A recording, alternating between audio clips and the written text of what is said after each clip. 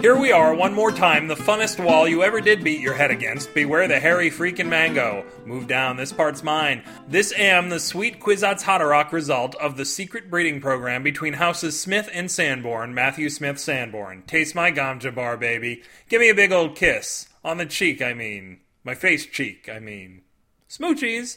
I know you're eagerly awaiting today's story like a burning hot pea in need of release. Well, simmer down, pot roast. It's only seconds away. The following story contains no flying whatsoever, despite what the title says. That was just a clever marketing ploy to suck you in. Now you're in far too deep to turn back, like the back of my throat. Don't wiggle around in there. I might puke, and your deodorant and moisturized skin will be no match for that. If I hadn't done what I'd done, you would have said, leather throats? Fuck that. I'm going back to crochet. Wait, they're flying leather throats? The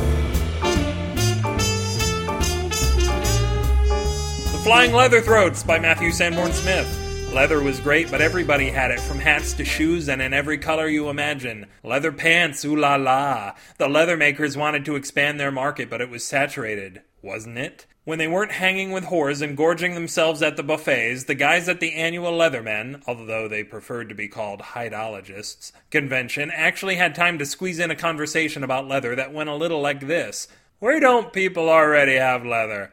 They have it everywhere, every square inch of their bodies. Have you seen our leather eyewear? No, not every square inch. How about on the inside? No one remembers who said that last bit, but everyone cashed in on the idea. Soon consumers covered their insides with the latest leather fashions, like esophagus linings, for instance. You needed a camera on a wire to see it properly, but someone at every party seemed to have one of those.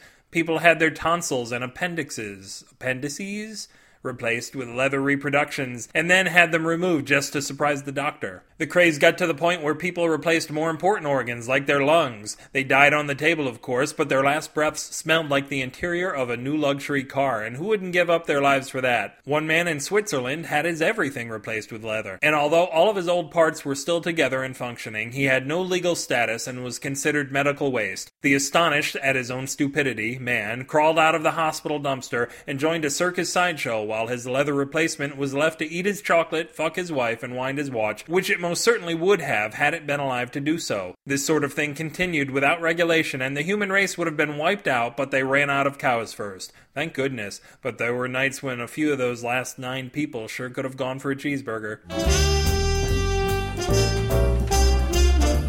If this story softened your plush interior, you can stroke it and other Ottoman delights at my million blog march, the 1000.blogspot.com, or get sexy sweaty and bag yourself a couple of rich Corinthians right here at bewarethehairymango.com. Spray it, don't say it in the comments for this post, or spree mail me at matthew@bewarethehairymango.com, and we'll have our own private little spittle fest. Long-time listeners won't be surprised to know that I wrote that hacking noise right into the script. Wipe your chins thoroughly now, as SF Signal has already been spit-polished to the point that it is more than just the blog of tomorrow. It is the blog of next week Wednesday. Buck Rogers my ass, and while I'm on the subject, did Tweaky's head not look like a huge glans? It probably had a hole in the top. He was like this giant golden 25th century dildo who hung out with Gary Coleman. And anyway, sfsignal.com. Spread the mango disease by blogging about this wonderful podcast and creating more links than 2 golf courses and a sausage factory. Do the mysterious subscription dance with the roundy-edged square on the homepage you iTunes bastards never go to, or subscribe through the iTunes page you blog bastards never go to. Wherever you choose to do it, I hear over on that other side they're calling you a bastard. And give me a glowing review. Or if your homepage illegitimate, get down with some hilarious Dune redub on the post for this episode. The vid's right there in the show notes. Tweet up, tweet down, tweet all around, and follow my up, down, and all arounds, as well as a couple of suggestive side-to-sides at twitter.com/upwithgravity. The tweet's so sweet all the birds flock to me, or at least a couple hundred of them. Shai Hulud, my ass hurts. If you like me having money, or if you don't like me not having money, give me money. It doesn't have to be yours. Click the donate button and follow the instructions with extreme and caution. You'll give it, I'll spend it, almost everybody's happy. This podcast zips across the potosphere with the slicked-up, ferret-oiled sleigh runners of a Creative Commons Attribution Non-Commercial Share-alike 3.0 unported license.